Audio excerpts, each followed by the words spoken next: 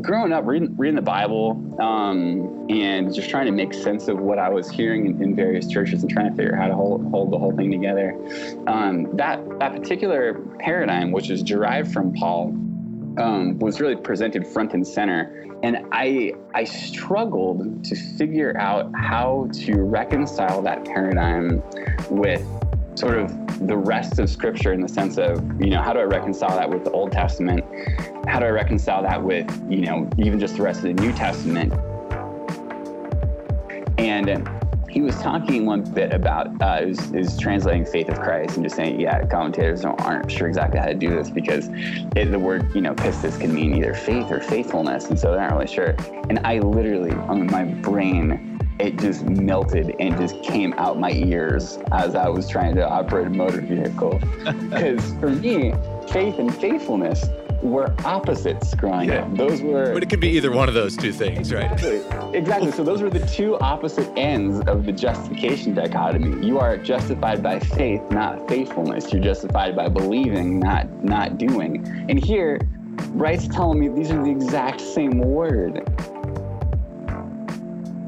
That simple question about one word led my guest today, Dr. Matthew J. Thomas, on a theological journey, a journey that took him all the way to Oxford to study with some of the most brilliant minds in theology today, people like Alistair McGrath.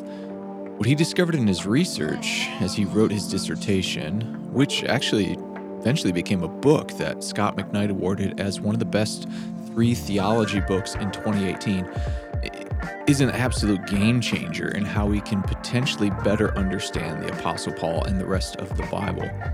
Is it possible that the most common way we've understood this whole idea of grace versus the law, that way has actually been a big misunderstanding? Matthew has a Doctor of Philosophy and Theology from the University of Oxford and a Master's from Regent College, as well as an undergraduate degree from Pepperdine University.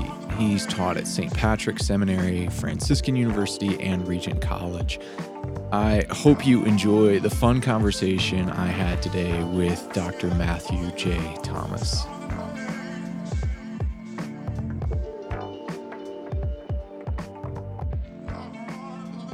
Joined today by my guest, Dr. Matthew J. Thomas. I'm so honored to have Matthew on for a conversation. Matthew, thank you for being with us today. Where are you coming from? Where am I talking to you from, by the way? So I'm in Ohio right now at Franciscan University in a basement. All right. So Typical life of a theologian, right? Yeah. In a basement surrounded by books. It even looks like possibly, I don't think we're going to put up video of this on the YouTube. It'll usually just be audio only. But from my vantage point, it even looks like I see some VHS tapes on the back bookshelf. Is that correct?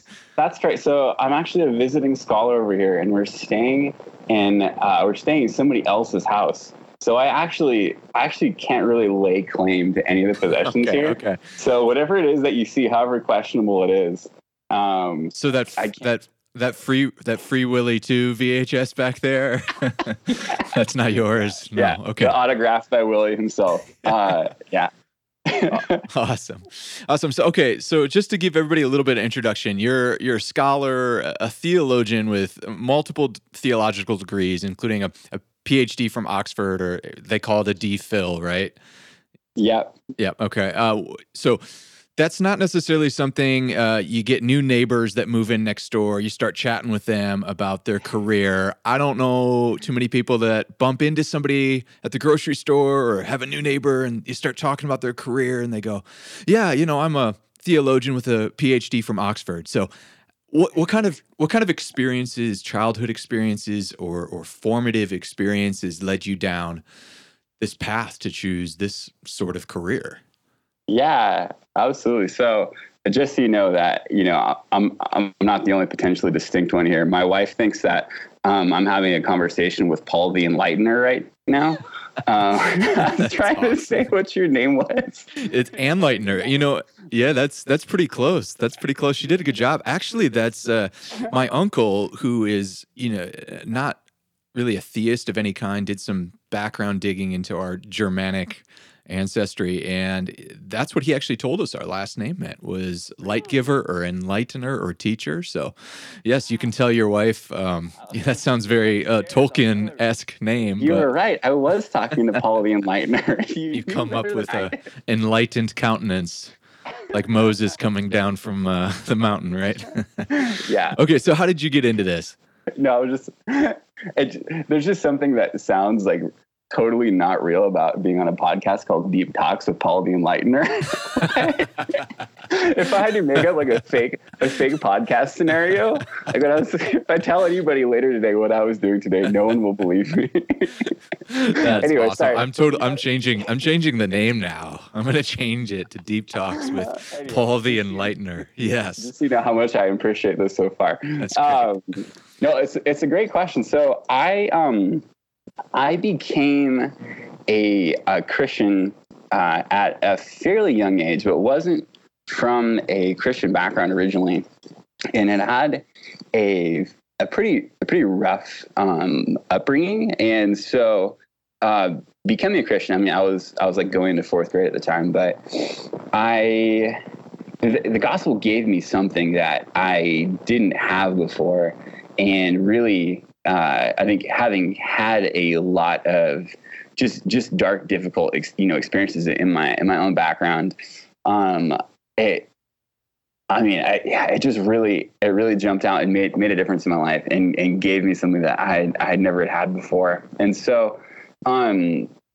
From that point on, I was raised in a bunch of different evangelical contexts, and all kinds of varieties of churches here and there. And one of the things that, if we're talking about, how do you become a theologian, kind of stuff like that, I honestly, I don't have a super clear answer, in the sense that, when I was in college, I really felt a call towards ministry more than anything else, and just wanted to be able to, to serve more than anything. So, my background before I was doing any of this was actually working in inner city ministry, working with kids, and so I was working in Oakland, running an after school program, and just loved it. Just absolutely thought it was the greatest thing, and still do. And if God calls us back in that kind of work, I'll be there in a heartbeat, because I just love working in contexts like that. So I was doing that for a few years after college, and had. Basically, we ended up having a leadership change at the ministry I was working at. That it was pretty clear at that point that I was going to be going into like a different direction from what we had been doing. And so, for me, that was a good clear sign that, okay, maybe this is, even though this is the greatest thing that I've been able to be a part of, maybe this is time to step back and kind of figure out what I want to do, or if there's something else I should be doing. And I had a number of theological questions growing up, a number of them relating to kind of faith and works, and the whole faith works paradigm, and how that works in relation to justification. Stuff that, for me, I had really struggled and wrestled with, when I was junior high school, was trying to figure out, how does all this stuff make sense? And Do you remember any of your questions at that point? Like, as you look back, what were the things that were troubling, or Yeah. No, absolutely. So, for myself, I remember the way that the faith works paradigm was articulated, was that basically you kind of have faith on the one side, which is like, believing stuff. And then, works is kind of everything else, whatever you happen to do is works. And it was, basically, I'm sure you're familiar with contexts like this theologically, where you kind of, you pray the prayer, you have, salvation at that point, and you have the guarantee of eternal life.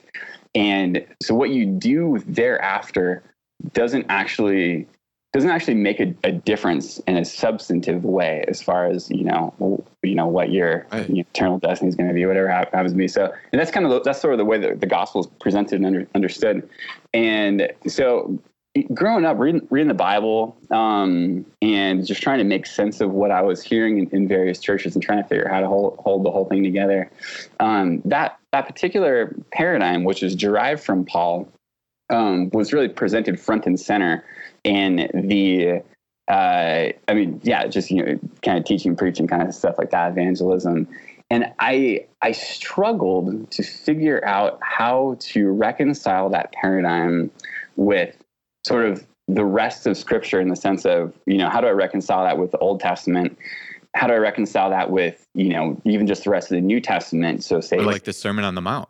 Exactly. So say the kinds of things that Jesus is saying. How do I hold these things together? Or even what Paul himself is saying. Like, even if you're just not, don't worry about James or like that. Just saying in relation to Paul, there's all kinds of places in Paul I'd come across where it's like, gosh, it seems like Paul has this strong sense of accountability and the consequences of what we actually do with our lives, but somehow none of that could really make sense within the context of that of that faith works dichotomy. And so can you talk for a second, because we do get, this is probably the vast majority of people that tune in, listen to this podcast, I would say, come from some sort of church background. But there are people that jumped on. One of the first few podcasts I did was actually exploring the theology of Jordan Peterson, which got a whole different sort of crowd of people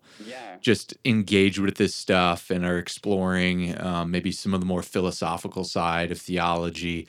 And maybe for those that don't come from that context, the shared context we have, which seems to be like across evangelical traditions. I grew up in a really charismatic, in fact, by the 90s, it was almost pretty much full-on word of faith, prosperity gospel. And yet, even in a setting like that, which would have been radically different than the Baptist church, Cessationist Baptist church down the road, in both contexts, this like law versus grace dichotomy was presented.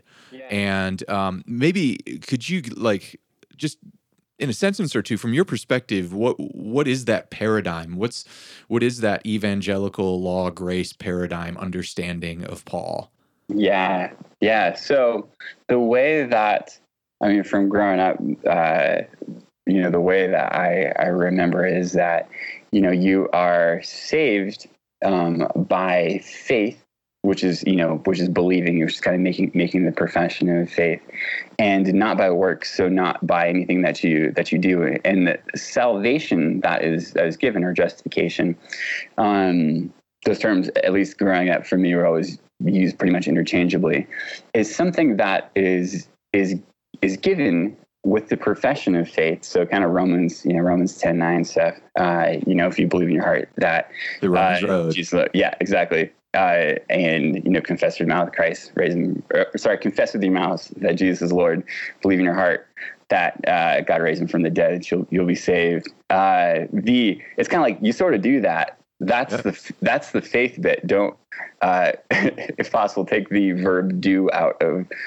my previous sentence, because you can see logically there might be, Is my profession not a doing? Anyway, don't worry about that. Oh, don't worry about that. These are the kinds of things that as a kid, I was just like, man, how do I figure this out again? So you have on that side, you have the profession of faith. You have, confessing, that Jesus is Lord, and believing this. And if you believe this, then you will go to heaven, and you will, have eternal life and stuff. And works is pretty much anything else that isn't that. And so anything else that isn't that profession of faith is in the works category, and it can neither add to nor subtract from the gift that God has given you in Christ, which there is, and I'm sure we'll get to this later. I think there's both things that are true and not entirely true in the way that paradigm is presented. What is the positive, I think you'd say, piece of that is that it presents the gospel in a very easy to understand way where you can present it to a lot of people who might not have any kind of background in anything. And it, there's an attractive quality to it. And I think that if you were looking, if you're just looking at, in Christ's own life and the way that he goes and extends, forgiveness and repentance to sinners and goes and calls them, there's something that I think is deeply resonant with what Christ does in his own life and ministry in that particular presentation. I think the difficulty is sort of everything that happens after that, everything that happens after the profession of faith, and trying to figure out how that relates to what you do in that, initial profession. That's a bit that I think is challenging. And so, and this is a nuanced critique, like as you're saying, just so people are listening, misunderstanding, if they are possibly misunderstanding, it's not like a full-fledged, I'm suggesting, or I don't think you're suggesting in your book, the complete abandonment of that paradigm in its entirety, right? That it is by grace through faith that we experience salvific union with Christ, but yet there are these possible these areas where I guess questions, like a kid's question emerges, right? A childlike question of, well, so does God really look at our neighbors who are maybe caring for the poor or something like that, and does he hate them? Is what they're doing worthless? Or now that you've entered into this, I don't think anybody actually called it that until I got a little older and started getting into academic theology, but this salvific union with Christ, now that we've entered into it,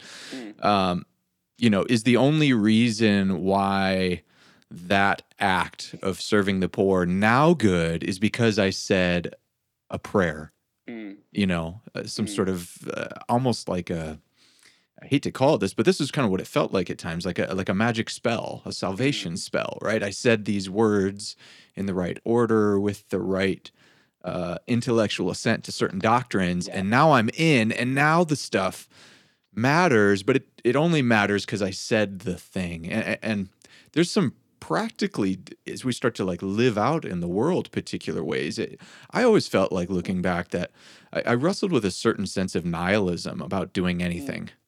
Right? That like, it doesn't really matter.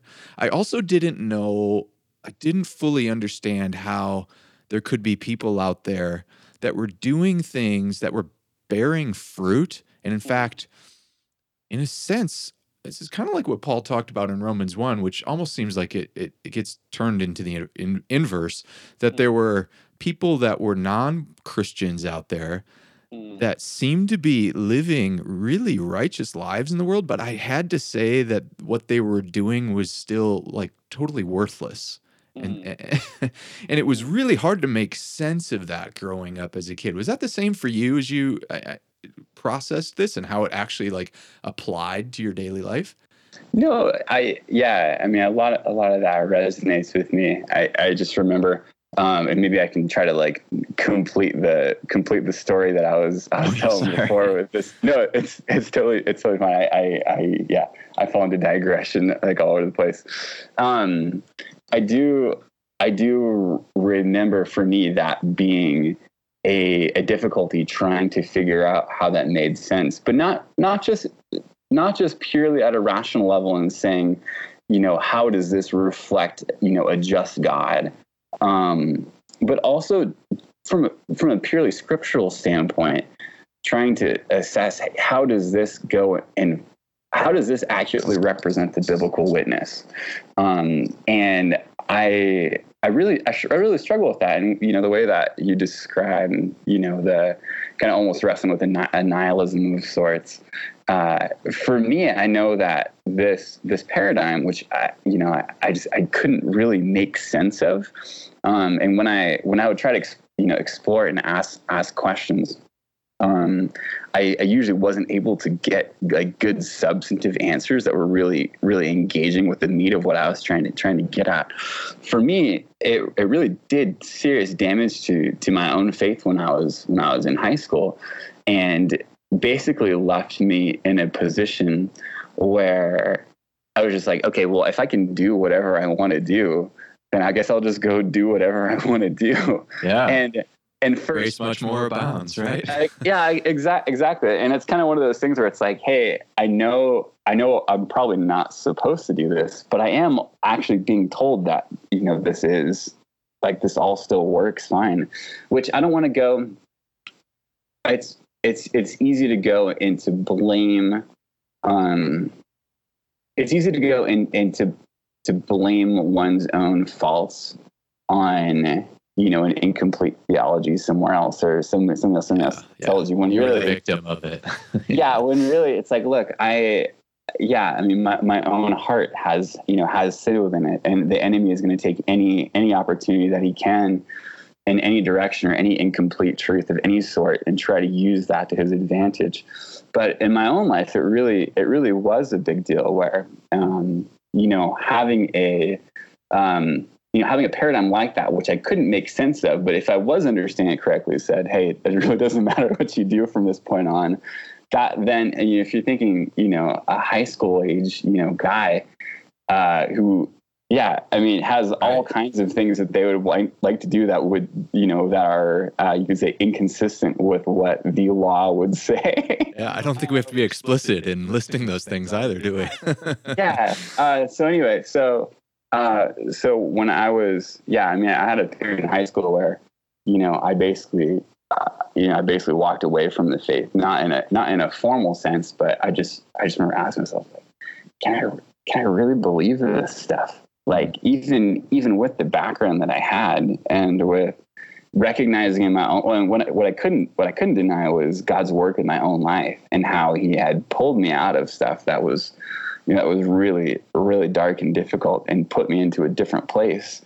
But I theologically, trying to put all the pieces together, I really, really struggled to figure out, how does this go and make any sense? So it's not just in the practical application in your life, but it is true as you look at the scriptures, right? I guess I would say a couple of areas that I wrestled with was you hear the way that this dichotomy was presented, and it almost made it seem as if what God had done in Israel in the Old Testament was just a massive negative object lesson. Like, I'm giving you guys this thing, you got no chance at it.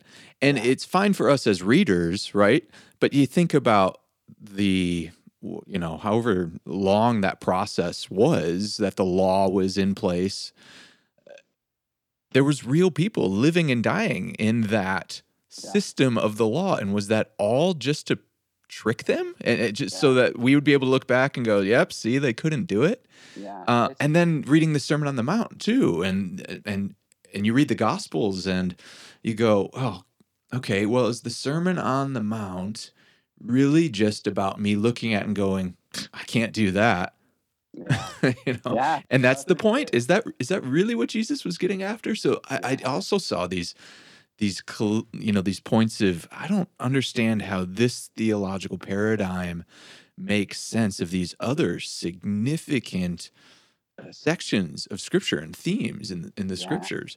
Yeah, no, absolutely. And for me, to kind of bring it full circle, when I was working in Oakland for this ministry, Harbor House, which is, a great ministry. Part of what I was doing is I teach a short thing on Scripture at the beginning of each each afternoon for this after school program. So I just teach them one or two verses, and which was great. And it's the greatest experience. And I'm still in touch with young people from there on a daily basis. It's just such a fantastic opportunity. But in the context of doing that, I recognize that the stuff that I was teaching from Scripture, it sat very uneasily with that faith works paradigm that I had received when I was a kid, and never really knew how to make sense of it. And it was at about this time that I started. I can't remember how it was first turned on to his work, but I first started getting into N.T. Wright's work and his kind of new perspective on Paul's stuff, where from his standpoint, what he was saying is that the paradigm isn't a it's not an absolute sort of belief versus action dichotomy that Paul is setting up. What he's setting up is faith in the fully orbed sense, having the kind of trust in God like Abraham had, versus the works of the law, i.e. obeying the Mosaic law, which is the significance of which isn't you trying to, earn a bunch of points before God. The question is, do you have to become part of the Jewish nation or not? And so for me, I can still remember this really vividly. I was driving into work and I was listening to the Romans in a Week class that he did at Regent College back in, I wanted to say like the early 90s, something like that. It was a long time ago. And he was talking one bit about is translating faith of Christ and just saying, commentators aren't sure exactly how to do this because the word, pistis can mean either faith or faithfulness. And so they're not really sure. And I literally, my brain, it just melted and just came out my ears as I was trying to operate a motor vehicle. Because for me, faith and faithfulness were opposites growing up. Those were... But it could be either one of those two things. Exactly. Right? Exactly. So those were the two opposite ends of the justification dichotomy. You are justified by faith, not faithfulness. You're justified by believing, not doing. And here, Wright's telling me these are the exact same word.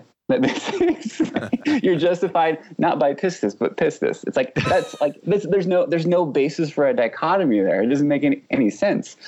And so for me, that got me into saying, what does pistis mean? What is this? And just, looking up and saying, the word is used to translate the words for faith, faithfulness, trust, fidelity, loyalty, belief. You get all of these and you see, boy, that's a heck of a lot bigger thing. And you can say... that seems more active than passive, right? The traditional...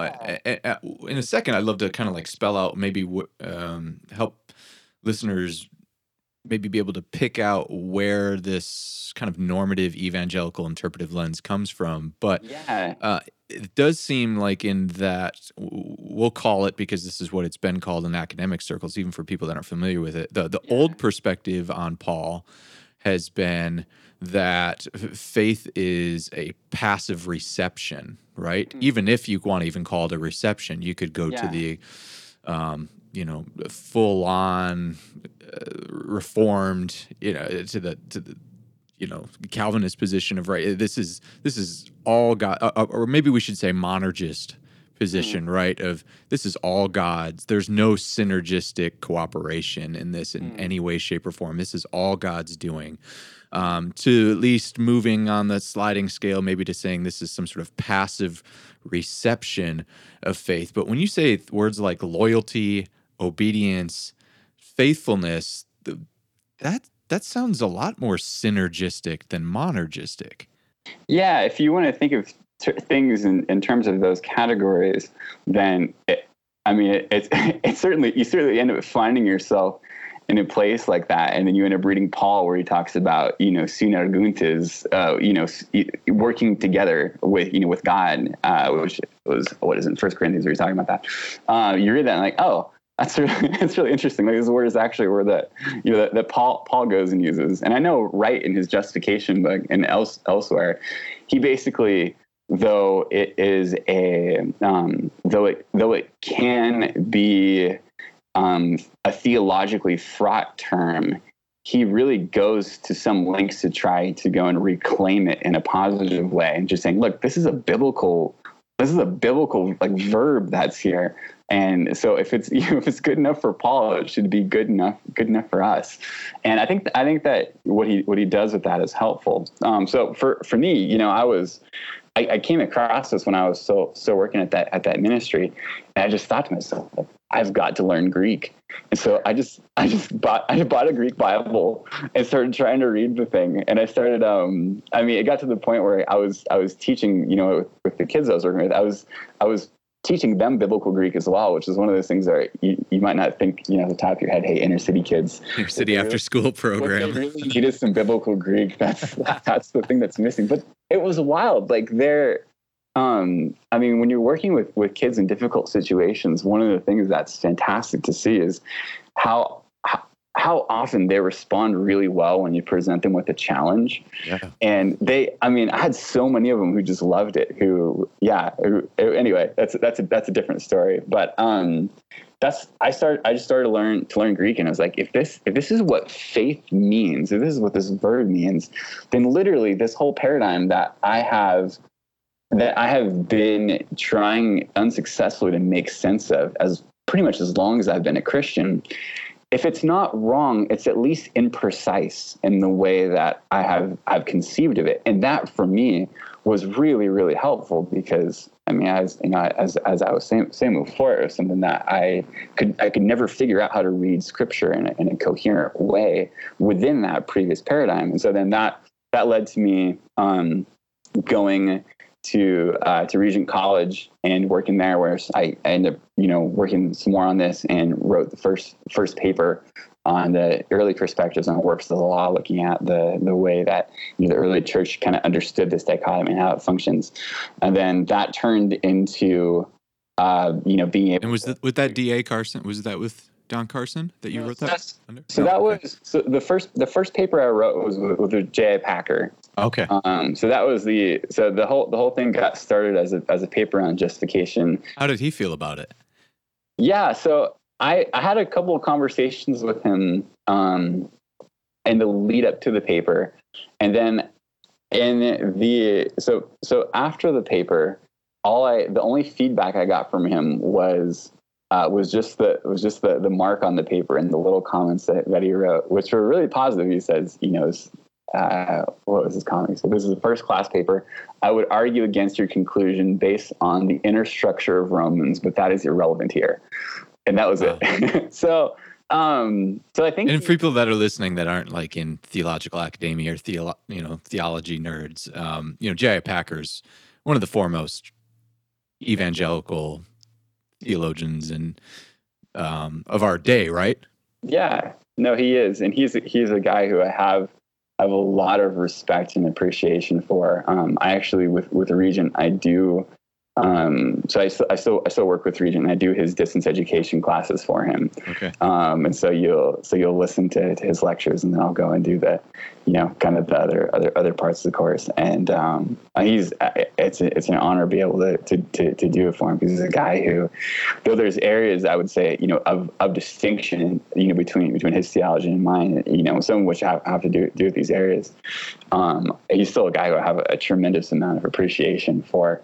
And so boy, aren't you thankful for that? Just as a quick side note, this is one of the reasons why I started this podcast, was that my experience in seminary was like that with professors. I had written several papers where professors said, "Well, this isn't my perspective, but you did your research and you did your due diligence," and it was a place where this free exchange of ideas could happen. It was like, hey, you do your homework, you do your research, let's see what your conclusions are. And I found that for a lot of people in church context, they don't have that experience in their daily church routines, right? And in their communities, they might feel afraid to ask questions or to re-examine stuff, which is just a side note. This is one of the reasons why I'm doing this podcast. So, Packer has this perspective, which is probably, again, like the more typical Protestant evangelical perspective, at least, in recent times. And is it fair to say that old, what we call the old perspective, that seems to be almost pretty universal in evangelical churches, many evangelical churches, at least in my experience, that's anecdotal, but has Paul interpreted primarily through the lens of Martin Luther and John Calvin? Is that fair to say? Are they the biggest influences on how we read Paul, even if we're not Lutheran or Calvinist? I would say yes and no. I would say yes in a sort of default sense. That is, I think, usually if we're tracing the ideas back, they'll often have some rooting in either Luther or Calvin's theology. But when it comes to direct influence, I find the actual amount of people who have either read Luther or Calvin a whole lot tends to be That's fairly true. tends to be fairly small. And I mean, one of the things that for me was striking in writing this book was how, when you get to their logic in relation to justification, by faith versus works of the law, even where there's similarities between Luther and Calvin, that there's real areas of distinction as well. And as far as how the logic goes and works. And those are the kinds of things that they do become clear to you when you read their when you read their writings, and which, I mean, just most of us haven't really had the opportunity to do. Right. And so I would say yes in a derivative sense, but when you actually go and you go directly to their writings, you find that they're a lot more interesting than That's true. That's than true. many Then they're people more thought they recent would have been. interpreters, right? Yeah. So, So what is, I mean, you have this, you start your book, Paul, and your book is entitled Paul's Works of the Law in the Perspective of Second Century Reception. You start your book with this quote from Calvin, which says, "It's a matter of doubt, even among the learned, what the works of the law mean." From Calvin's commentary on Romans 1. While Calvin clearly expressed some doubt about what a phrase from Paul like works of the law meant, it certainly didn't keep him or his revolutionary predecessor, Martin Luther, from attempting to explain what it meant, did it? I mean, they took a stab at it. yeah. What was Luther and Calvin's understanding of works of the law, their understanding of this grace versus the works of the law? How did they come to their conclusions? Yeah. So for both Luther and Calvin, they identify the works of the law as anything that one can do in order to try to be justified before God. And so as far as the meaning, like what actual works they're talking about, well, they might say that Paul's initial inspiration for talking about these might be the ceremonies of the Jewish law. For Paul, they understand this as being a jumping off point to talking about the value of human actions in general. And so anything can then be a work of the law, anything that one tries to do. And the significance of any of these efforts is trying to be justified before God. You're trying to earn merit. You're trying to make yourself right in God's eyes by the actions that you're doing. And so Luther and Calvin are quite close to each other in the way that they understand both the meaning and significance of works of the law.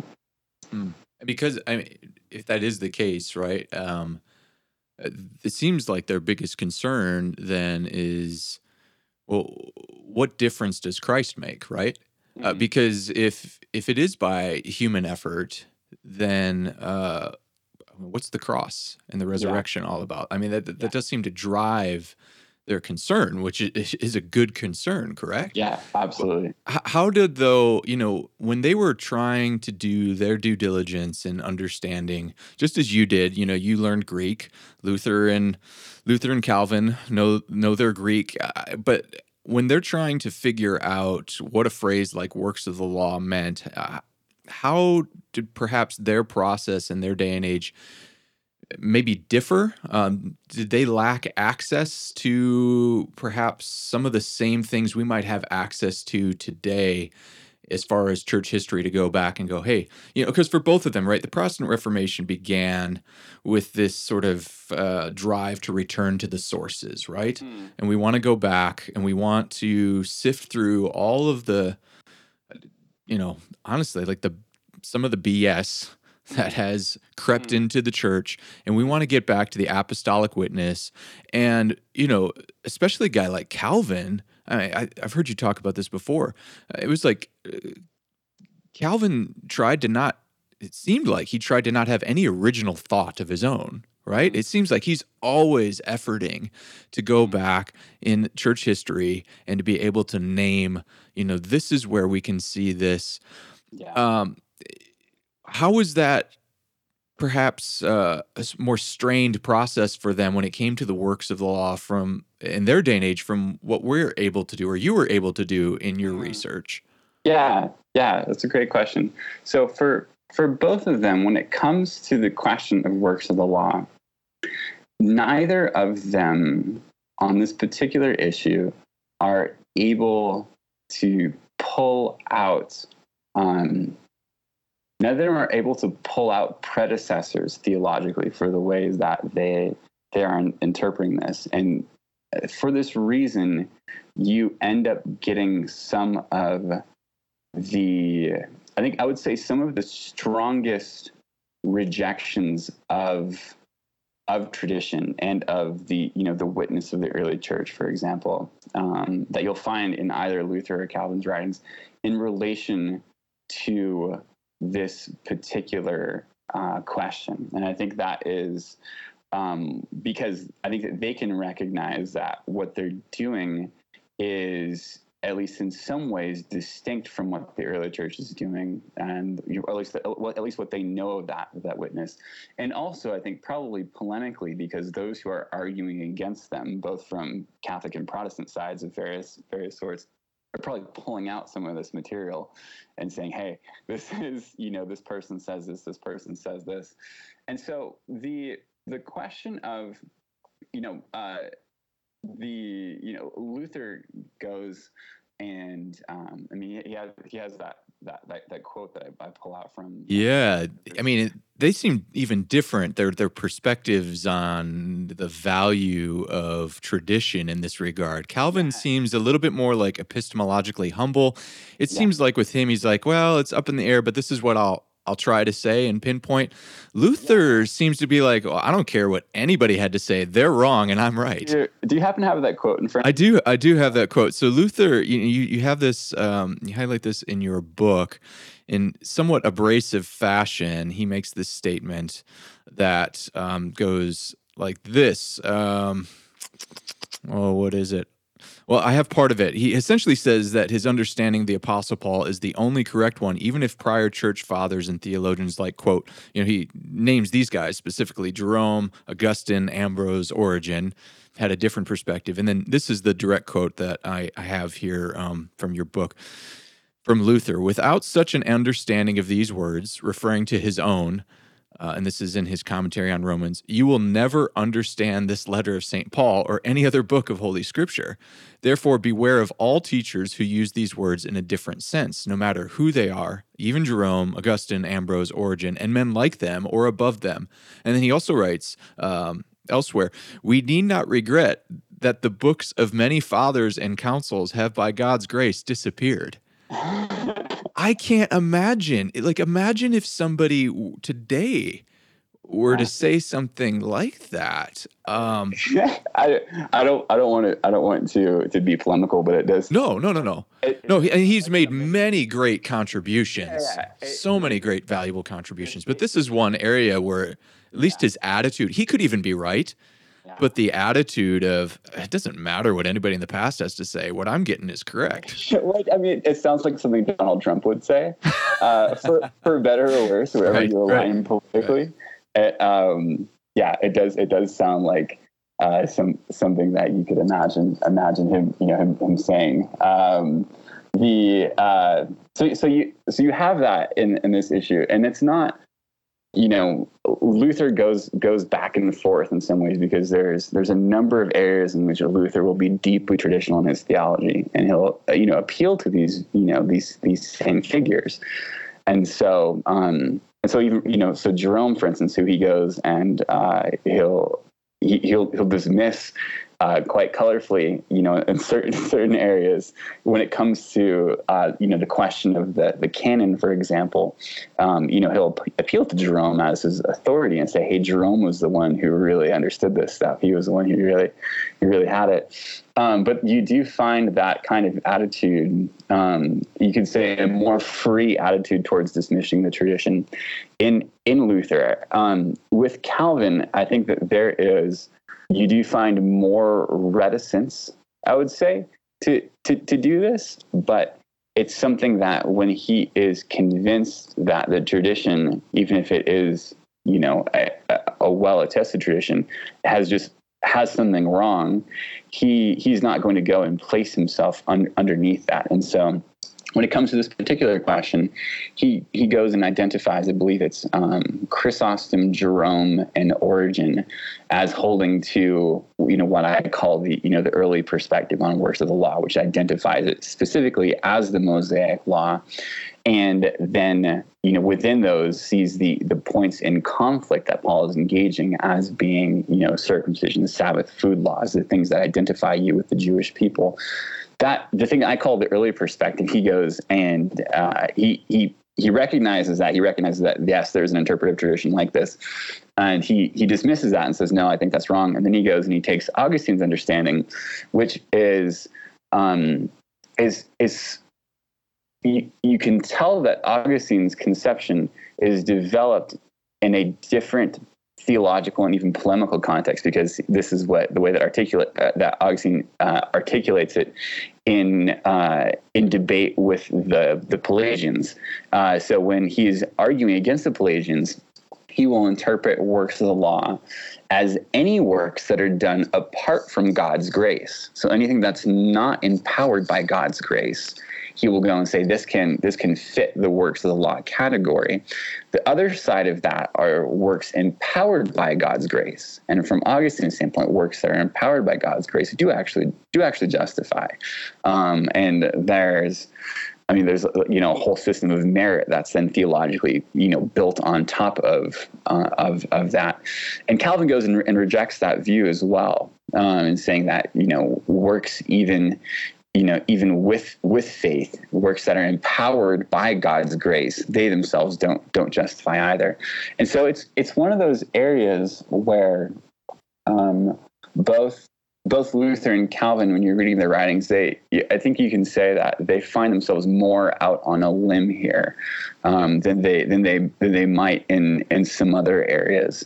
And if there's a contribution that that I hope my study might be able to offer, it's taking those very earliest sources that were closest to Paul historically and saying, like, there are historical links to the persons and places and events that Scripture attests to, that these early figures held, that are they're better than any sort of historical things that we can reconstruct on our own. And so for Luther and Calvin, they both go and identify Origen as the source of the errors when it comes to this particular question, because that was the earliest thing that they really had available. That was the earliest Romans commentary that was there, which was written about 240.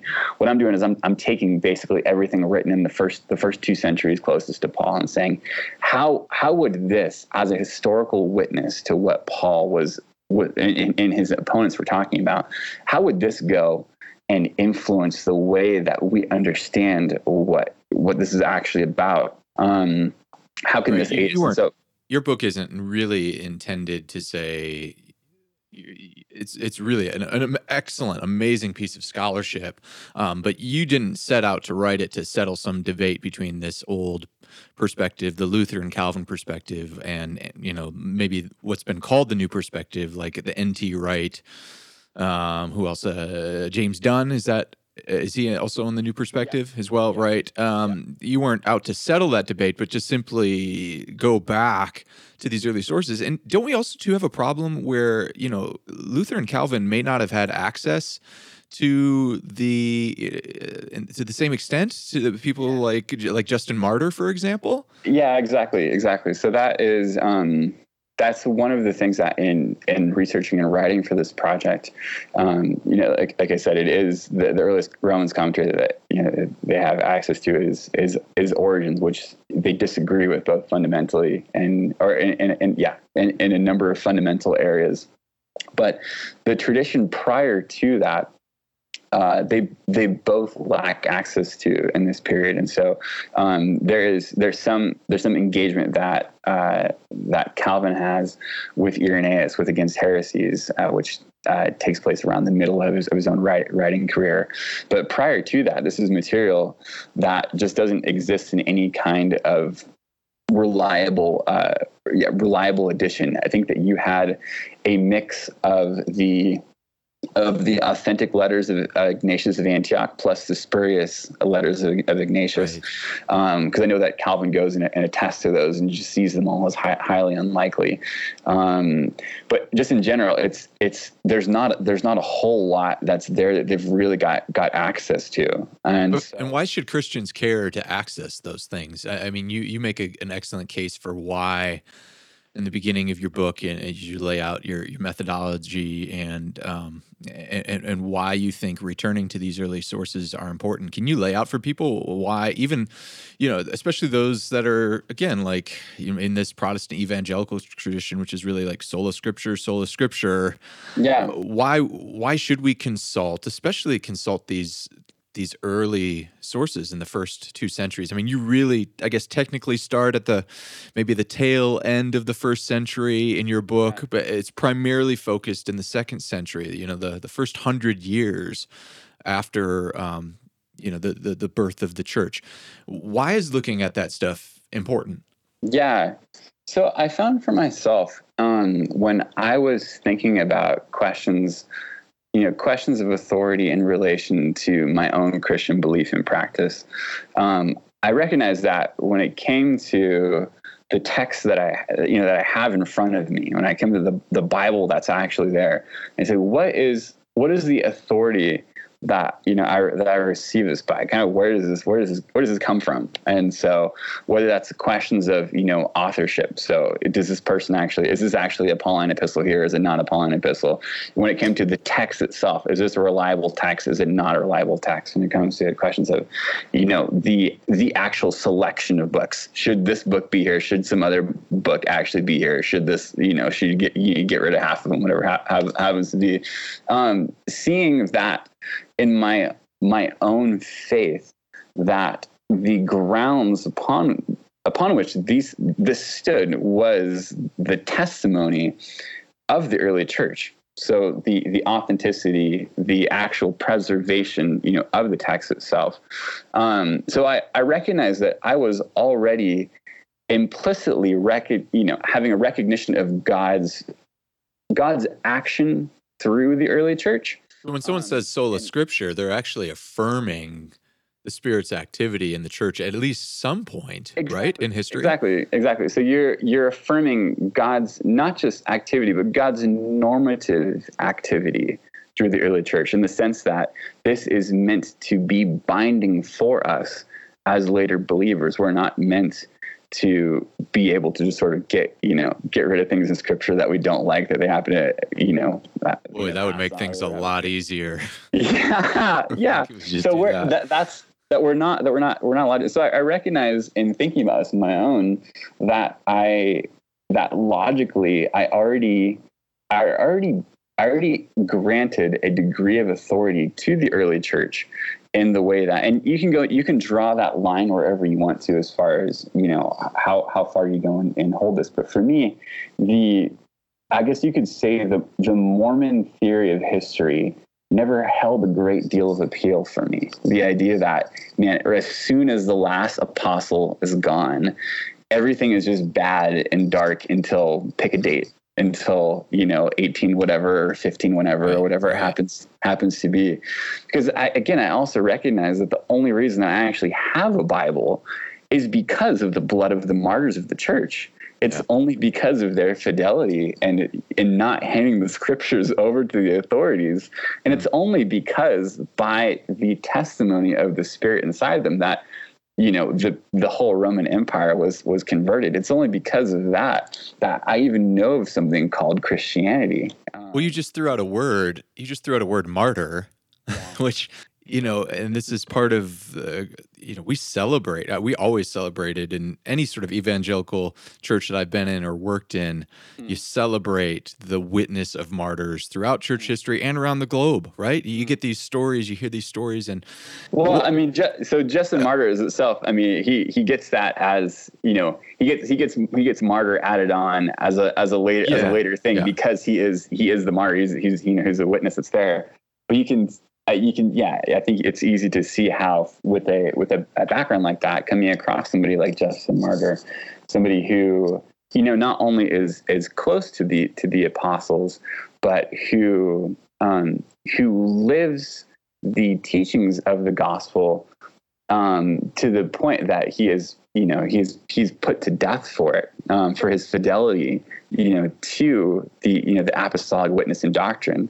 For me, coming across someone like that, I just said, I want to know how they understand these kinds of things, and I want to be able to learn from them. Not that you go and you take these as authorities who in any way supersede what the apostles or Christ are teaching or anything like that. But they're speaking the language like that. Greek is their native. Written tongue. That might be an oxymoron, right? It's much more native to them than it is to you learning it by yourself with whatever software you started off with, or we get to the Reformation period, right? And we're within what, a generation or two of the apostolic witness. Shouldn't that carry some merit, or maybe perhaps even stronger weight for us to go and be like, these guys had interactions with, maybe not themselves directly, right? And a guy like Justin Martyr probably didn't have any firsthand interaction with any apostle, right? Right. But they're within a generation or two, and this is the language they speak. I mean, we should probably take some time to listen to them, right? Yeah, no, I think that there are distinct, I lay some of this out in the methodology as well, but yeah, I think that there are distinct grounds that are there, which for me, having an evangelical, background, I already had, I was already disposed towards trusting these sources elsewhere. And so, and appealing to them as authorities elsewhere. So for instance, how do you know that this gospel is written by Matthew or something like that? How do you know these kinds of things are true. I'm already used to going and appealing to these, not as primary authorities, but as secondary interpretive authorities, and saying, no, this is this is good historical data. If it's already in the 2nd century, you see this is clear, then that should really mean something for you. You should only contradict that if there's some real smoking gun you've got from somewhere else. So I was already used to going and appealing. And so that's part of why for me, for this project, part of my hope with this is that I recognize my own background, that from an authoritative standpoint, there's a lot that is shared here among different kinds of people, among with different traditions, and that can actually extend even to people who don't necessarily even hold to the faith in some kind of believing way, and just say, hey, historically, what's actually happening here, both for those who might not necessarily have a I guess you could say maybe not have a real ecclesiology or anything like that, but still recognize, hey, the early church is important. The Church of the Martyrs is really significant, and the stuff that's happening in the 2nd century as far as preserving apostolic tradition is valuable, and we want to appeal to it elsewhere.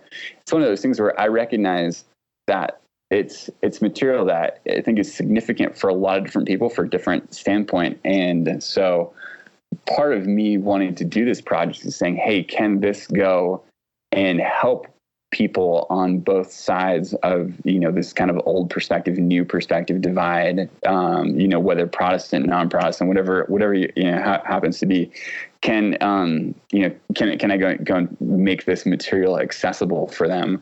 Well, and that's something you've done. You've gone through, this is just from a scholarship standpoint, you went through, essentially every accessible work that we have today from that end of 1st century, 2nd century period. And you combed through that for every single reference to works of the law. Even if it wasn't a direct reference, you were looking for things that might be inferences at that, correct? That was your research. Yeah. So I've tried to be as absolutely comprehensive, as possible, and so there's just to give it a little introduction to the methodology of it. There's a prioritization. That's probably a word of the data that I come across within this study, and so I put in 3 sources, and then I kind of have an unclassed category at the end. The category A sources are sources that they're directly engaging with verses that where Paul is talking about works of the law. And so whether it's Romans 3:20 or whatever it happens to be, but they're engaging directly with that. And there's two there. There's Justin Martyr and there's Irenaeus. The category B source, I say, is supporting evidence. If A is direct evidence, B is supporting evidence, where it doesn't necessarily have the phrase works of the law itself, but it has similar discussions between Jews and Christians that are either about works of law, anything related to that, and even if it doesn't have the specific phrase, right? Exactly. So like Justin Martyr with Trypho, right? So Justin we have in category A because he's directly drawing upon verses where he uses it. Okay. Category B would be like something like Ignatius, where you have debates between I guess debate's the wrong word because we only have one piece of it, but you have him writing against Judaizers who seem to be very similar to Paul's opponents in Galatians.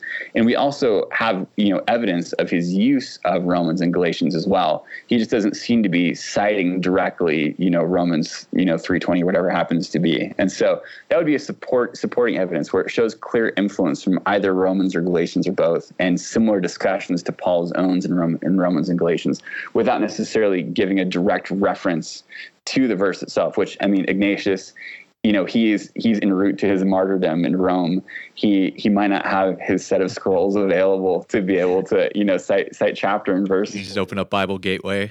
Yeah, exactly. So that's category B. Category C is circumstantial evidence, where you have sources where you're not sure whether or not they're influenced by Paul, and if so, whether there's it's sufficiently strong to identify him as the source theologically of what they're saying. But you do have similar discussions between Jews and Christians over either works or the law, and there is if what Paul is. One of the things that's fascinating about Paul's discussion about works of the law, when he's saying being justified by faith apart from works of the law, he doesn't define his terms. It's never thrown out there, right. And it seems to be in both instances, both in Galatians and Romans, it seems to be something that is a broader category that exists outside of the context of his own writings. Without defining it, it's assumed that the people that he's writing to know what he's talking about. Exactly, right? Exactly. And this is especially the case in Romans, where he's never been there. He's never been to this congregation. He doesn't have firsthand knowledge of people, but he can still appeal to works of the law as is basically common coinage. And so if that is the case, that it is common coinage, then this circumstantial evidence, where even if you're not sure how influenced by Paul it might be, it can be the kind of thing where they're speaking the same language. And then I have a final category, which is unclassed sources, where just fragments of different things we can't say for sure how it relates to Paul exactly, but it's at least significant enough in that it has similar material that you want to have it for the sake of being thorough. Boy, it's just a brilliant piece of scholarship, Matthew. You should be really proud because you lay this all out, and again, you're not necessarily laying it out as to settle a theological argument, but this is more as almost like a church historian saying that here are the perspectives, and people can see those perspectives. You lay it out really well. It's logical. It's cohesive. These categories are actually really helpful. A wonderful way. I would have never thought of doing that. I would have said, well, here's Jerome's perspective and just blah, there's 40 pages on that. But you lay it out in such a logical, cohesive way that people can look at it, and then they can then summarize. If they were to try to say, in the 2nd century, the perspective on Paul's phrase, the works of the law means this, well, they can come to their own conclusion, right? From looking at all the evidence. If we were to try to do that, and it's not that they're univocal, across the board, but if we were to try to do that and say, among the early church in the first 2 centuries, their perspective on what works of the law means what? Yeah. So we can look at it. So we can say the first with what works of the law mean, we can look at that as we were before in terms of meaning and significance, and then we can talk also, because I think it's theologically this is where you get into the really interesting stuff, is when you say, what's the problem with them? Why are they opposed? So with your question, what does works of the law mean in the perspective of the early church? The meaning, the actual what works of what law are we talking about, refers to the Mosaic law, and it zeroes in on the legislation that is given, at Sinai after the golden calf incident. So, which then builds and builds and builds, kind of throughout, and so that's the particular legislation that's identified as, this is what we're talking about. This is the actual law that's here. When you say law to a Jew, this is what they're thinking about. And then within those, the specific works that recur are circumcision, Sabbath, food laws are really the main ones that are there. You'll also get things like sacrifices, and a focus on the temple kind of things like that will be mentioned as well. So those are the kinds of things that continue to recur in these debates. The second question, so if that's what's the actual what works and what law are we talking about? That would be the first bit. What does practicing them signify? What are you doing when you do these works of the law? The witness of the early church is that practicing these things makes you part of the Jewish nation. It places you as part of the Jewish people, and so it is both. It is the way of life. It's the religion. It is the nationality. It's all of these things, and it's simultaneously a move of identification with the old covenant. And so it has both of those things as part of it. So if you are, if you're becoming, if you're getting circumcised in the second century, you aren't trying to earn merit with God on an individualistic basis. You're not trying to. That's just not the way it works. If you do that, you're becoming part of the Jewish nation. And the logic behind doing that is that the Jews are God's chosen people. This is if the Jews are, the means by which God is saving the world, then you have to go and, become part of this nation. It's tied into it. So that's the significance of practicing these works from the standpoint of the other church. So that answers the questions that you asked. Yep. To answer the question that you didn't ask, but which is, I think is really, really interesting. Why? What's the objection here? Why do we not observe the works of the law? From the standpoint of early Christianity, and this is a lot of synthesis that goes into this. There's 5 main reasons that I came across that just recur over and over in these sources. And there's more than just these, but these I would say are the 5 most consistent ones. The first is as far as why do we not obey the works of the Mosaic law? The first reason is the law of Christ within the covenant that Christ brings. If he has actually instituted the new covenant, then he also brings the new law. Law and covenant go together. And so if, it just doesn't make any sense to go and say that, yeah, we brought this new covenant, but we got this old law sticking around that's still in effect somehow. No. It's really the role, right, that Matthew focuses on in Matthew's Gospels. Jesus as the new lawgiver, hence the Sermon on the Mount, right? There's this intentional connection between Christ presents us. Christ is the new lawgiver. He's the authoritative teacher. Yeah, which then ties in with, so in Matthew 16, with what's said to Peter in relation to binding and loosing, and then what's then said in Matthew 18 to the rest of the disciples with binding and loosing. And then what you see, because from in rabbinic parlance, that is in relation to what's prohibited and not prohibited, what's allowed in actual religious law for a community. That's just the way. That's what binding and loosing means there. And so when you see then in Acts 15 at the Council of Jerusalem, this is what binding and loosing does. It is the legislation of Christ. It is the maintenance of Christ's law, and that's what the apostles do. So so you have that as the first category, and that's plain as day for the early Christians. Why do we not obey the Mosaic law? Because of the law of Christ. Like he is the prophet like Moses. If he is actually the prophet like Moses, well, then he's going to do what Moses did. He's going to go and give the new law for us, which is both the teachings and precepts and ordinances that Christ gives, and also the grace that Christ confers in order to actually be able to obey those things. It's also the grace of the Holy Spirit that's written in our hearts. So that kind of gets into category 4, but that new law is the number one thing, which for me, that was like, I was knocked over the head with that, because you just find that everywhere. I'd never heard that as a phrase. You do. And it makes that way of seeing it makes far more sense of the entire biblical narrative. Yeah, no, absolutely. Absolutely. Because again, if he is the prophet like Moses, that's what Moses did. That's what it means to be a prophet like Moses. If he actually fulfills, Deuteronomy 18, which is, the first sermon that Peter goes and gives in Acts, that's what he's saying, is that he is the promised prophet like Moses. He is the true Joshua.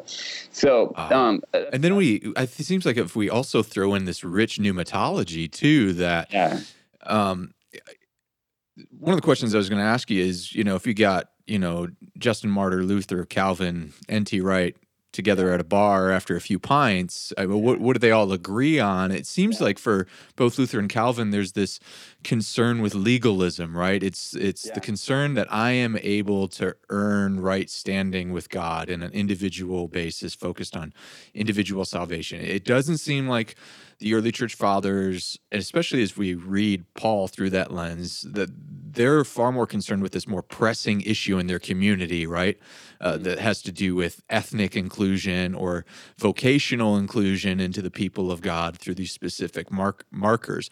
But for both of them, right, there's this, they would both affirm the fruits of the Spirit, the good deeds, the ability to follow the law of Christ comes out of union with him, right? I mean, that's a necessary precondition. We get the empowerment of the Spirit. So it's not this legalism. It's also not what, it might be a sort of middle ground that's a dangerous, gross hybrid of going, well, I'm not earning my salvation, but yet all I do is now thank Christ for the work that he did in my own strength to try to go out and, follow the new law.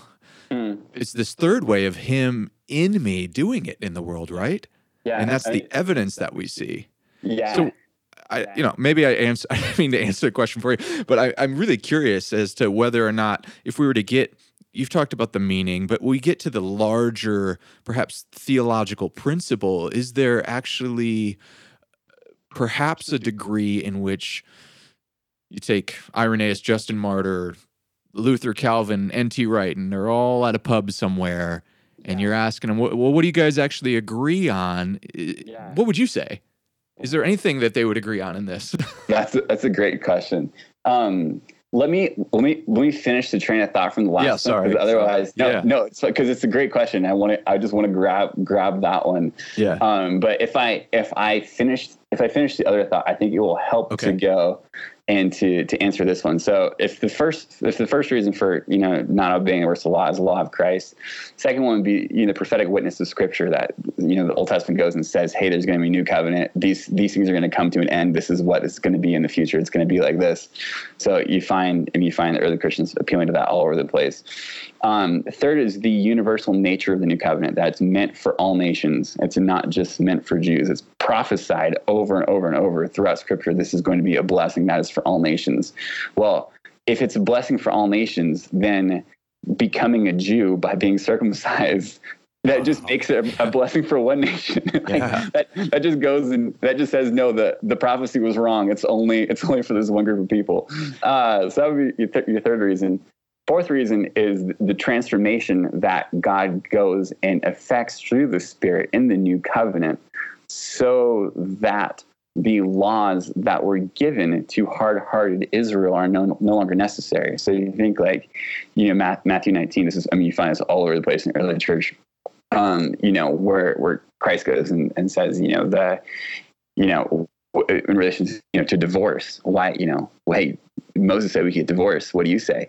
And Jesus says it's because of the hardness of your hearts that he said this. You find that all over the place with the Mosaic legislation, that the reason that the Mosaic legislation looks like it does and does what it does is because of the hardness of the people's hearts when they had come out from Egypt. It is a legislation that is adapted to their condition. Well, what happens if God goes and changes that condition?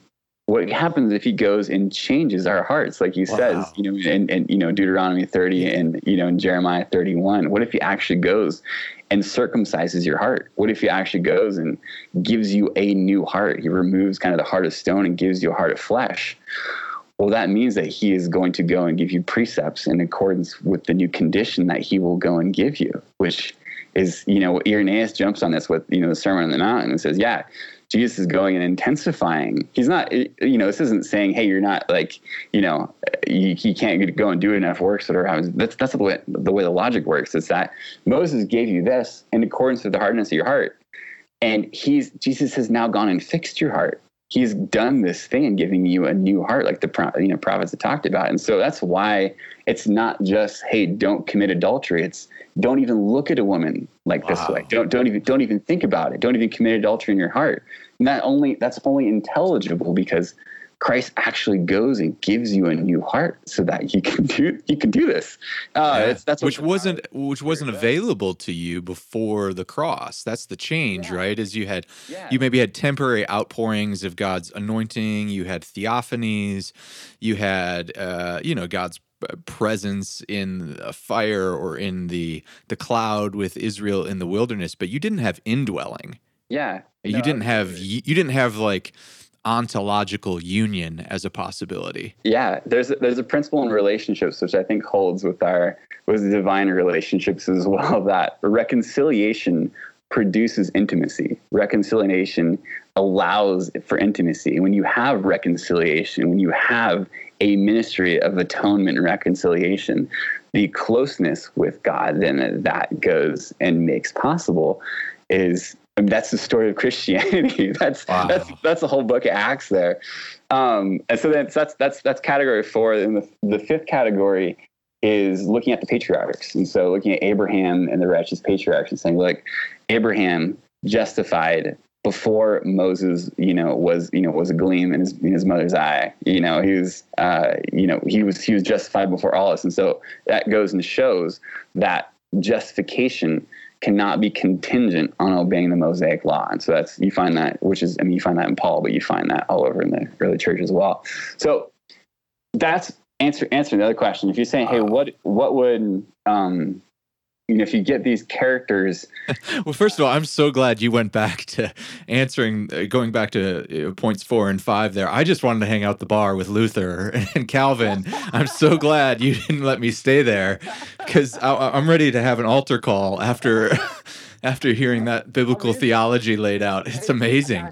That's like the good news. It's just patristic stuff, it's just what the early church goes and teaches. And you get, for at least this is my experience, is going and getting a hold of it. It's just like, gosh, you feel like it takes all of the right bits of all the theological perspectives that you've come across, and it has them all there. Yeah. It has all of that stuff there before it's gotten kind of, fragmented and shattered and divided between one group against another group against another group. It goes and, I try to bring this out in the book that though, these early sources they definitely are closer to what the new perspective is saying than the old perspective in a lot of ways. The anthropological reasoning for, that you find, which the old perspective folks do want to get on, and say, that there's a problem with humanity. That's not just, a division between Jew and Gentile. There's a bigger problem in that. And that's true, though the early sources don't articulate it the same way that, that Luther and Calvin would, they would still go and say, yes, like that is correct. And if you want to reduce works of the law to just, hey, this happens to, This happens to divide Jew from Gentile, and we shouldn't have division. We shall be in unity and hold hands, and that's the problem with works of the law. That doesn't get at the whole issue either. It doesn't get the whole thing. The whole problem is that there is an actual problem with humanity, which the Torah doesn't solve. And the whole history of Israel just shows the Torah didn't solve it. That's kind of Romans 1, 2, 3. If you just have the Torah, if you just have the law, does this go and answer? Does this solve the sin of Adam? Does this answer the question? And the history of the Old Testament is the answer: no. It doesn't do it. There's no need for exile. There's no need for any of this stuff. If just having the law was enough, in and of itself, there is a deeper issue that's there that only Christ can go and fix by actually giving a new heart, by doing the things that the Old Covenant prophesied would happen. So if you're saying, hey, what would they agree on?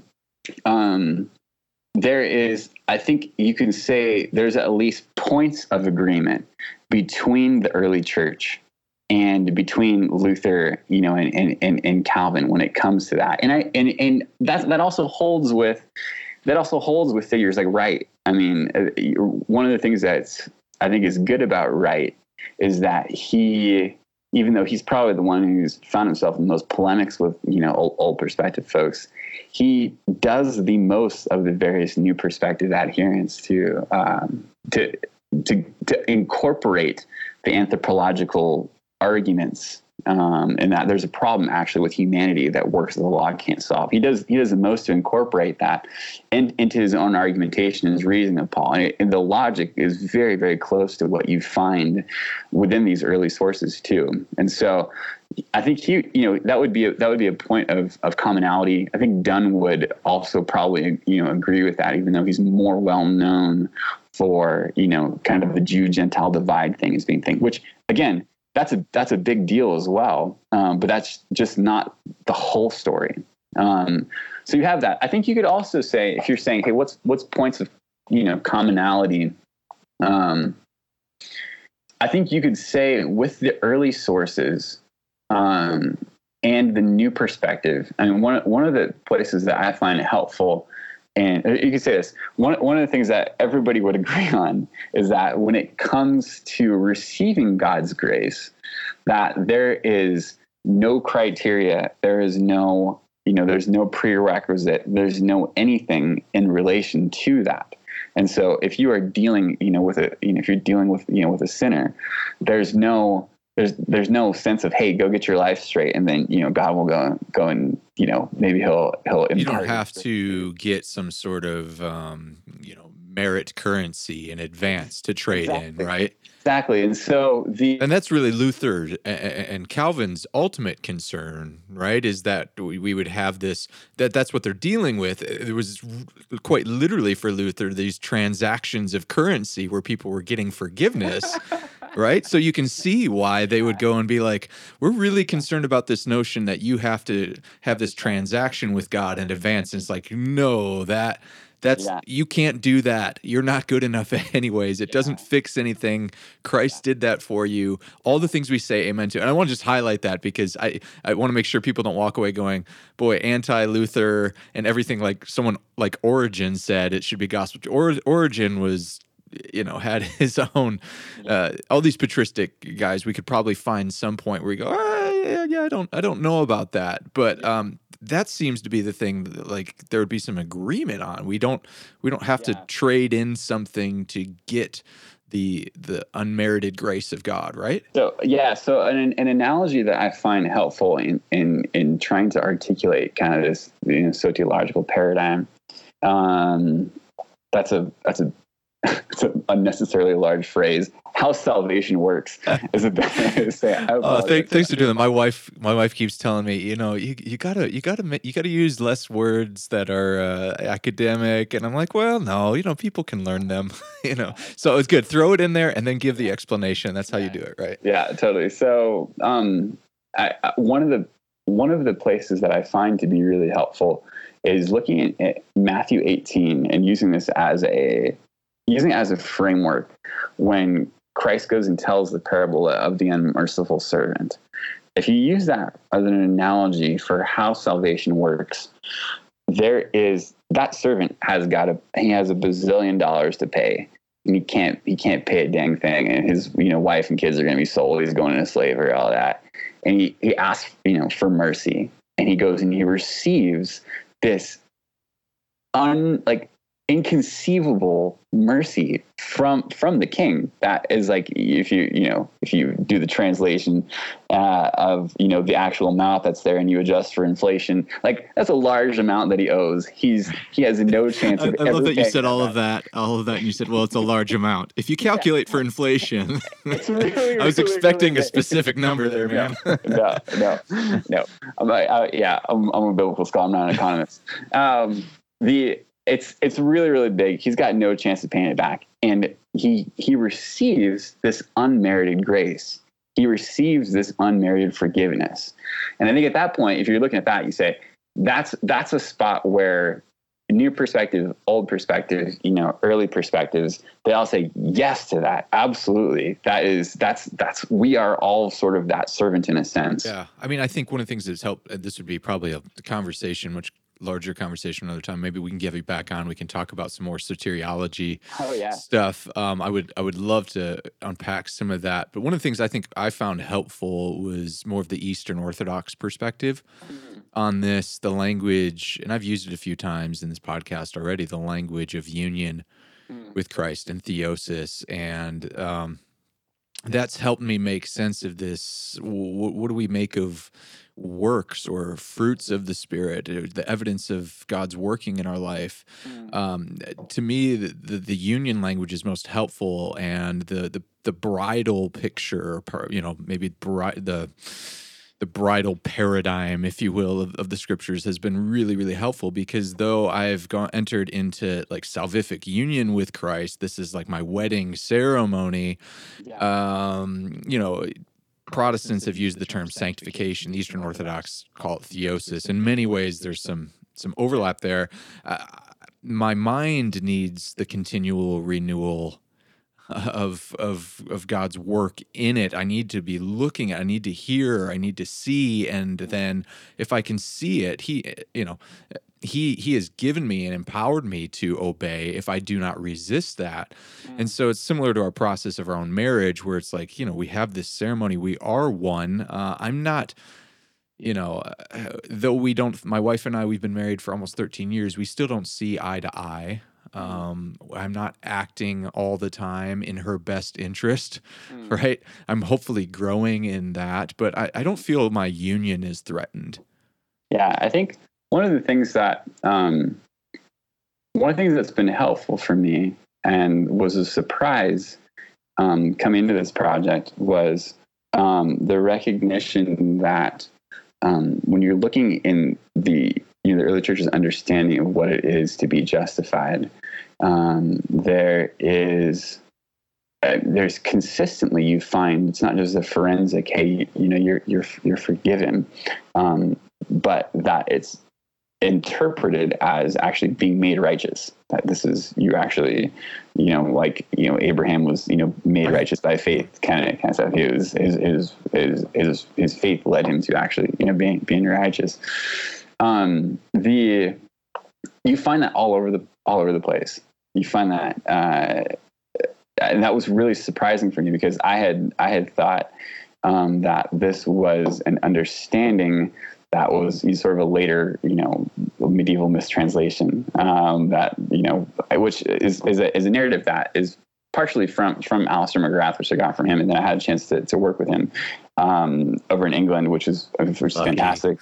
And it was great. But part of, he was one of the original inspirations for this project, and he had a chance to meet with him back in 2011 when I first came across all this material, and was just trying to figure out, hey, what should I do? And so he said, yeah, you should write on this, because I want to know what you find, and you should probably go to Oxford as well and work with these people. So it all ended up working out, which is incredible. And so then I was able to present this research to him that he had told me to go and do, and what it does actually in some ways is it goes against his own work in this area. And you see today his book, where part of what he says there is that, the idea of justification is factative. So actually being made righteous is a mistranslation that originates with Augustine. And I just kept coming across early sources all over the place that was like, no, like, it seems as though this means actually being made righteous. This is what justification means for these early fathers. It's righteousing. And I just basically gave all the stuff to him, and I said, I don't really know what to do with these, but like, this is what I'm finding. And he looked at all the sources, like, I think you're right. And so he's like currently revising the book just in light of all this, all this material. But the point that's, I think, is relevant for the discussion is if you think of whether or not God's grace is actually making you righteous. Is this actually happening, or is it not happening? I think that seeing how justification isn't just an extrinsic thing, but it's something that actually happens in us. It's actually a righteous thing that's there, and that God's grace goes and makes possible a fulfillment of that, which would be otherwise, an actual righteous thing that Abraham, righteous as he was, could have only dreamed of. Something that he had in part. Now we are now offered a righteous thing, which is an actual, using, 2 Peter 1:4, an actual, participation in the divine life. That God actually wants to share that with us and make us into this. You can easily end up in, the Eastern kind of language of that, which is all, that's all, you find that all over the place as well, because of course for them, they understand justification as just being made righteous as well. And so you can see where they get that. I find that to be helpful, and to say like, hey, it's not like, hey, did I do this thing? Did I not do this thing? Did I do enough stuff yet? Like, have I done enough? Because you can end up back in, you can almost end up back in the sort of paradigm that Luther was trying to break out of. And even if you're following him, sometimes you can end up in a place where you somehow end up back there again. Or even we take it further back, you're back in the paradigm that, what the New Testament church called Judaizers, right? It's the same thing. It's like, here are the markers, here are the actions. Yeah. Conceptually, it's not we're not telling people here's a physical thing you have to do to your body as a marker of it, but yeah, absolutely. You can end up back in those kinds of things. And so I think, again, you're probably cheating as like a New Testament scholar if you just appeal to C.S. Lewis repeatedly. But I think that the way that he articulates, all of it is really, really helpful. And I think, is a faithful representation of what the biblical witness is, theologically. Mm-hmm. And so, just from an ecumenical standpoint, I just kind of always point to Lewis and say, hey, let's just go with this guy. He knows what's going on. Well, I'd love to talk some more at some point about some other implications for soteriology that comes out of first, second century early church patristic understandings of the scriptures. I'd like to conclude maybe with one more question, and this might be asking you to give, I know you're not necessarily right now a vocational pastor, but to give almost some pastoral advice to people that are wrestling with these ideas in Scripture, not just this specifically, but perhaps a significant reason why, or one of the primary reasons why I created this podcast was it actually came out of for years I had taught at the high school level. Biblical studies and theology classes, and then I'd still for years get together with students that had graduated and they get in their college, early adult years, and they kind of moved out of that bubble where everyone thinks the same, and now they're seeing their ideology brush up against other ideologies, which causes them to re-examine, right? Yeah. And they're going, how do I properly re-examine this? What's the method for it? I want to ask you a question. Take Luther's attitude, which again, Luther made many marvelous contributions. This isn't a polemic against him, but take that attitude that we talked about earlier, which was essentially, no matter what anybody else tells you before this, my perspective is right. that can so frequently be the experience people have when they're presented with a new way of reading scripture, or at least it's new to them.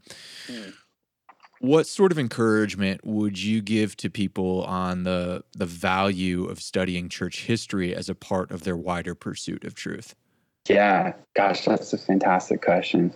I think one way to look at it is to ask yourself the question: when Christ says that, I will be with you to the end of the age, is that something that you believe? In the sense that, is that something that you really think to be true, and that your own life goes and bears witness that you actually do think it's true, so that God, by his Spirit, has, from the time of Christ's life up to our present day, has been leading and moving and guiding the church in his wisdom, even with all of the manifold messiness that might accompany that there is still, with that, there's still Christ's presence, kind of the whole way through.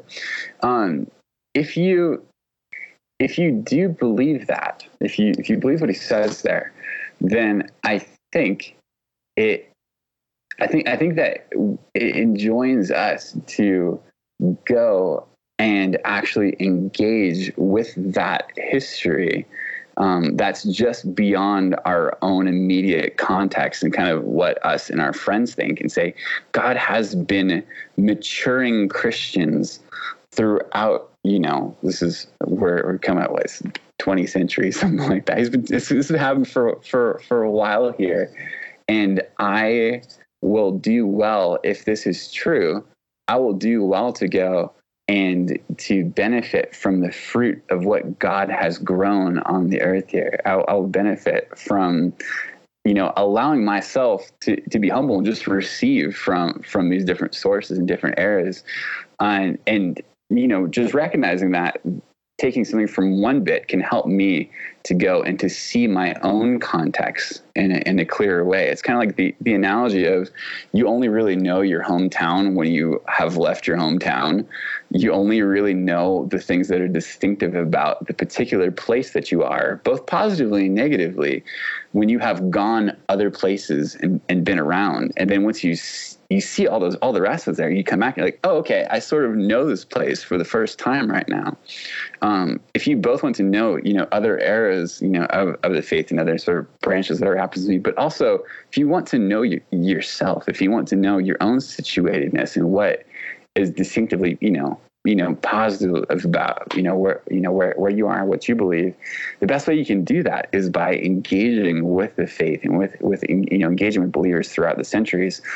For myself, I find that, the early church and the Church of the Martyrs is there to be particularly valuable, but I don't think that one necessarily has to only draw from that period. I just think it's a great spot. And I think that the counsel that Lewis gives, I want to say this is his introduction to Athanasius on the Incarnation that he wrote, where he just basically says, you need to have a rule. We're only allowed to read a book that's written in your own generation, in your own era.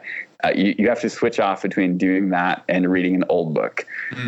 Because if you do that, then you will have a sense of what's actually distinctive about your own time and place. You actually get that.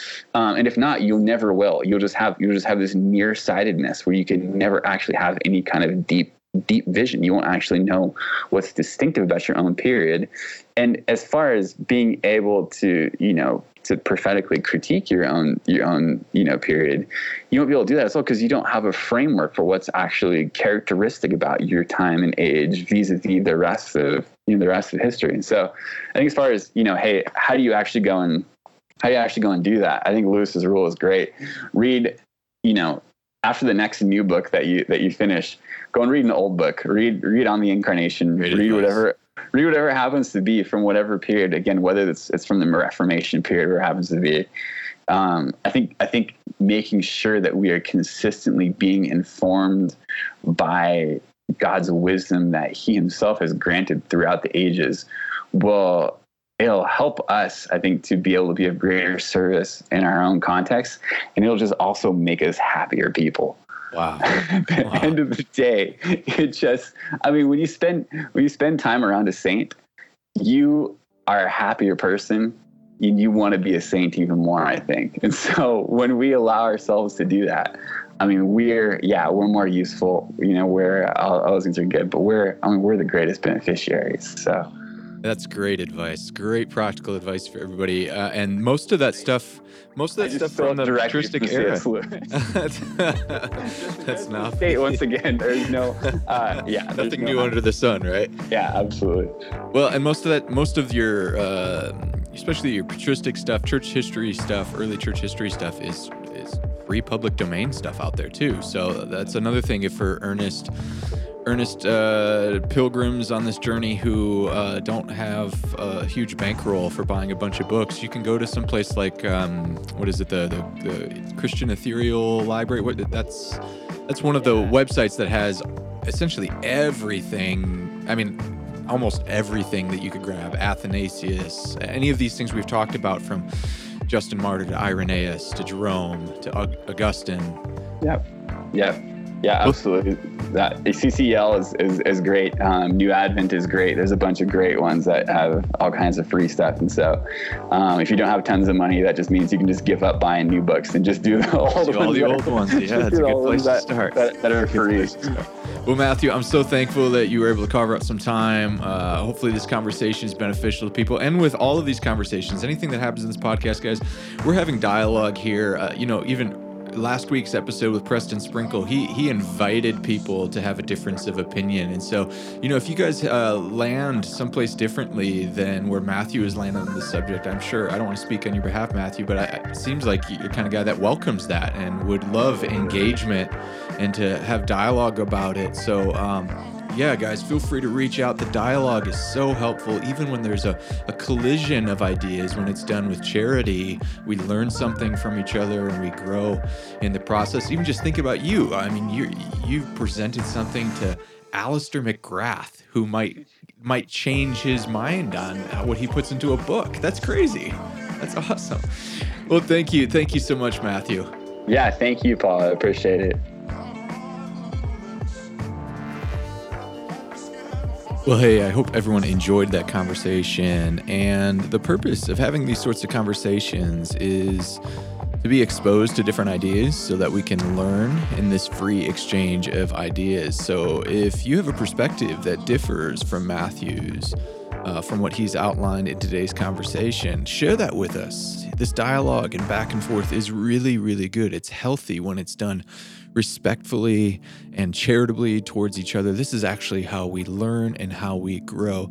So with all of our guests, and actually, even anything that I present, you don't have to agree in order to listen. In fact, I would love, again, to hear your perspective. If you have a different way of seeing it, if you have a different conclusion that you've come to from your own research, or a different book, different theologian, share that stuff. That's so good. I want to have dialogue, and we can only grow in that process. I also want to invite you, if you're finding this podcast and the content I'm creating on YouTube to be helpful and beneficial to you, I want to invite you to become a patron supporter on Patreon today. You'll find a link to that in the description on this podcast. You'll see that there's tiered rewards if you want to have support for particular benefits. I'd love to invite you to do that. Even just starting off at a $2 a month contribution would be a massive support and encouragement to the work I am trying to do. So again, you can check all that stuff out in the links provided in the description to this episode. Thank you guys. Again, leave me your comments, your questions, subscribe, review, all of that. All right. Till next time.